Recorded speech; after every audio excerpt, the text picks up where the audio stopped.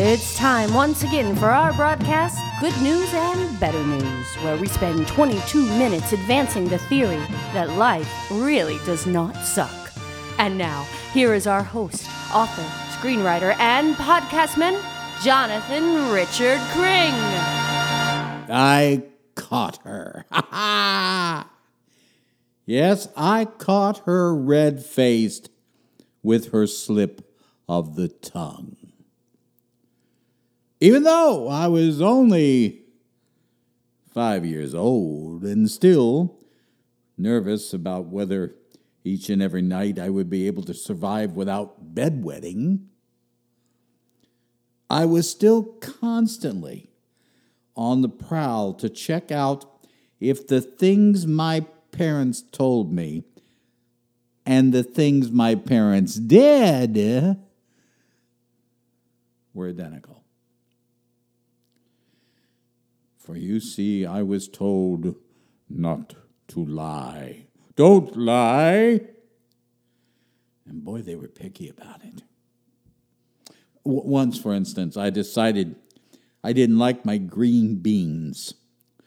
So not wanting to just throw them away carelessly, I put them in a napkin and I buried them in my backyard, hoping they would grow new green beans. Seemed like a good plan. But when I got caught, you'd have thought I had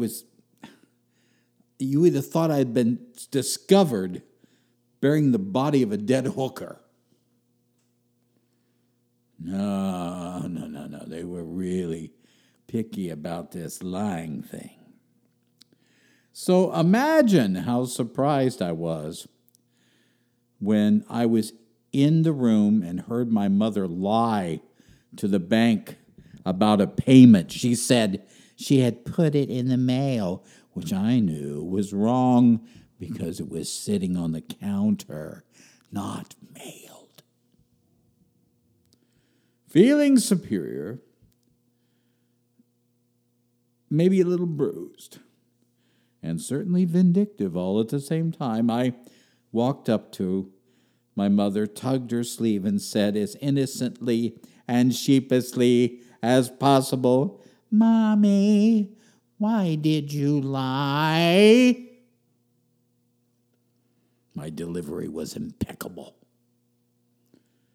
It sounded like I was hurt, shocked, and capable of being wounded for the rest of my life by this experience.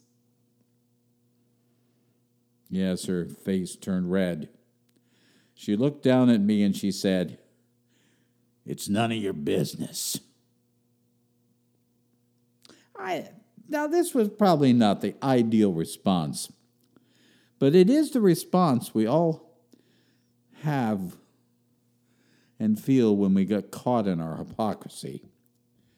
Because the gospel we preach and the message we teach doesn't always reach into our own lives and hearts.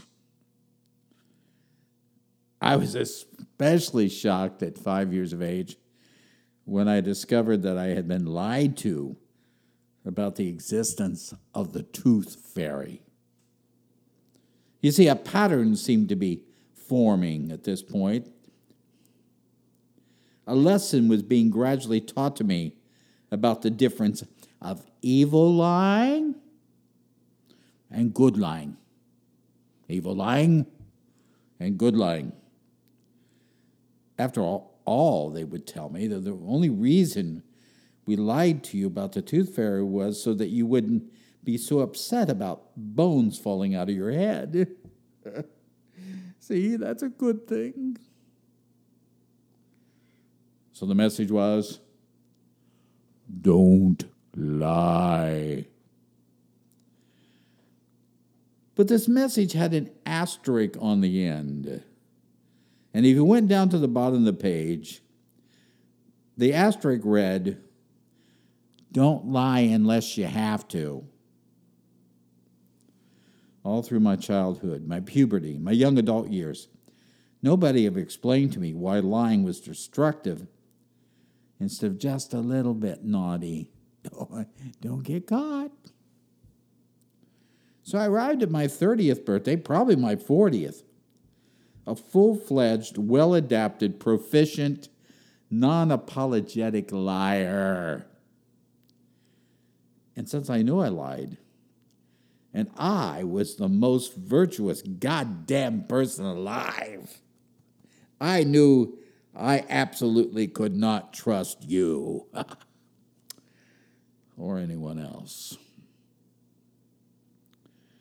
So it was a world of mistrust, lying, deceit, and questionable behavior where I settled my life, I settled my family, and I settled even my dreams.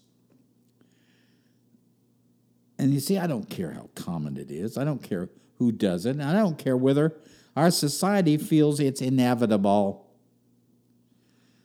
The original proclamation that I was given when I was 5 years old was absolutely right. Don't lie. Because if you do, you can never trust anything, including yourself. I also realize why we lie, at least why I do. I assume you might be much like me. It's because at a very early age, like right after birth, looking good becomes much more important than feeling good. Hell, when I tell the truth, I feel good about myself. But if I don't come out of the experience looking good, then screw the truth. I was taught to look good. I was taught it was essential to always work at looking good. I was trained that looking good keeps you in the human family as a solid citizen. And the minute people don't think you look good, you drop in credit points to the world around you. So we lie because we want to look good. I will admit, I'm just too damn concerned about what you think of me. Even though when I don't lie and I feel good, I can have confidence that I am known, therefore, as I really am. It's a great relief. Don't lie, my parents screamed. Don't lie, they screamed as they lied to their neighbors, to their preacher, to their banker, to the IRS, and of course, unfortunately, to one another. It left a drizzle of discontenting, chilly rain, always falling on our family. We only smiled when we laughed. We only laughed when something was extraordinarily funny, and funny was often difficult to find. So as I sit here today, in a situation where my government, my leaders, and all the grown-ups around me only tell the truth about one thing, and that is that they're all liars, I got to tell you, I'm saddened. I'm nearly devastated because we are missing a dimension of intimacy through trust, which is broken by our lack of following up on our promises. I had someone say to me the other day, "Stop lying. That's ridiculously hard." No, what is ridiculously hard is to manufacture the plot of a storyline right on the spot and then try to remember it 3 days later when you have to add a new segment, a new addition to the script because someone posed a different question. Lying is exhausting because eventually you get caught, and then you have to become defensive, scream, and act like people are the meanest things in the world for not trusting you. which, by the way, only makes you look more like a liar. I'm going to give you 3 ways to stop putting yourself in the position of lying. Now, I'm not trying to get you to begin to believe that you're actually going to be so virtuous that you stop lying. What we're talking about is getting yourself in the position where you don't lie. Number 1, volunteer before being asked. It took me a while to learn this one. I'd be in a large gathering of people, and they'd start talking about what college they attended. See, I didn't go to college, and I hated myself that I didn't have that sheepskin evidence of intelligence. But here's what I learned. Without one damn college credit, I learned this.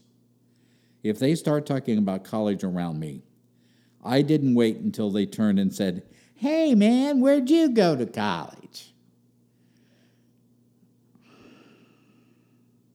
Before anyone asked, I waited for the last person to take a breath after talking about his or her alma mater, and I inserted quickly, "By the way, I didn't go to college, but I sure love these stories." Oh, my God.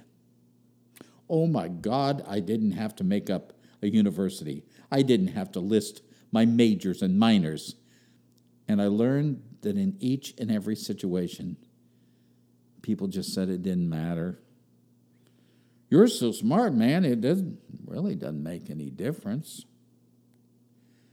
You see, if you volunteer the truth, it's so much easier before somebody interrogates the hell out of you. That leads to the second point, which is save the killer information for the end. In other words, once you've told the truth, like I did about not going to college, I learned to insert, after everyone told me it didn't make any difference, "Hey, you know what the cool thing is? Because of my experiences, I actually got to teach college for a semester." Oh, you see, I saved that information. I just saved it because it made my ego feel better about telling the truth. Save the information. Save the bragging piece. Save the excuse even for after you've already clearly told the truth. Don't ever lead with your excuses and your explanations. Save them for after the truth has been established. It's just as powerful. And finally, can I give you a third one? Leave before you lie. If you know you're going to lie and you don't feel like volunteering or saving your excuses, get out of there. It's much better to leave a party early than to leave the party disappointed because you made a fool of yourself by telling a big whopper. I have left and still leave situations before I lie because I know I'm capable, so I don't put myself under the stress of the temptation of telling a little white one or a big bloody crimson one. You see, your parents were right. They were absolutely right. You can't lie. But you have to volunteer before being asked. You got to save the killer information for the end, and sometimes you just have to leave before you're tempted too much to lie. Don't lie. We learned it by the time we were 5.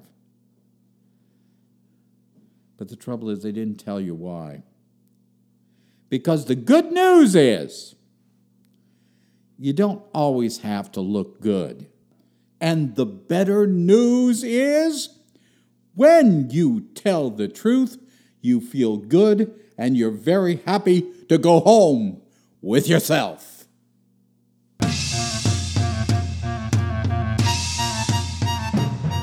That's it for today. Stay tuned next week when we will gather once again and find ways to put the pin back in the grenade.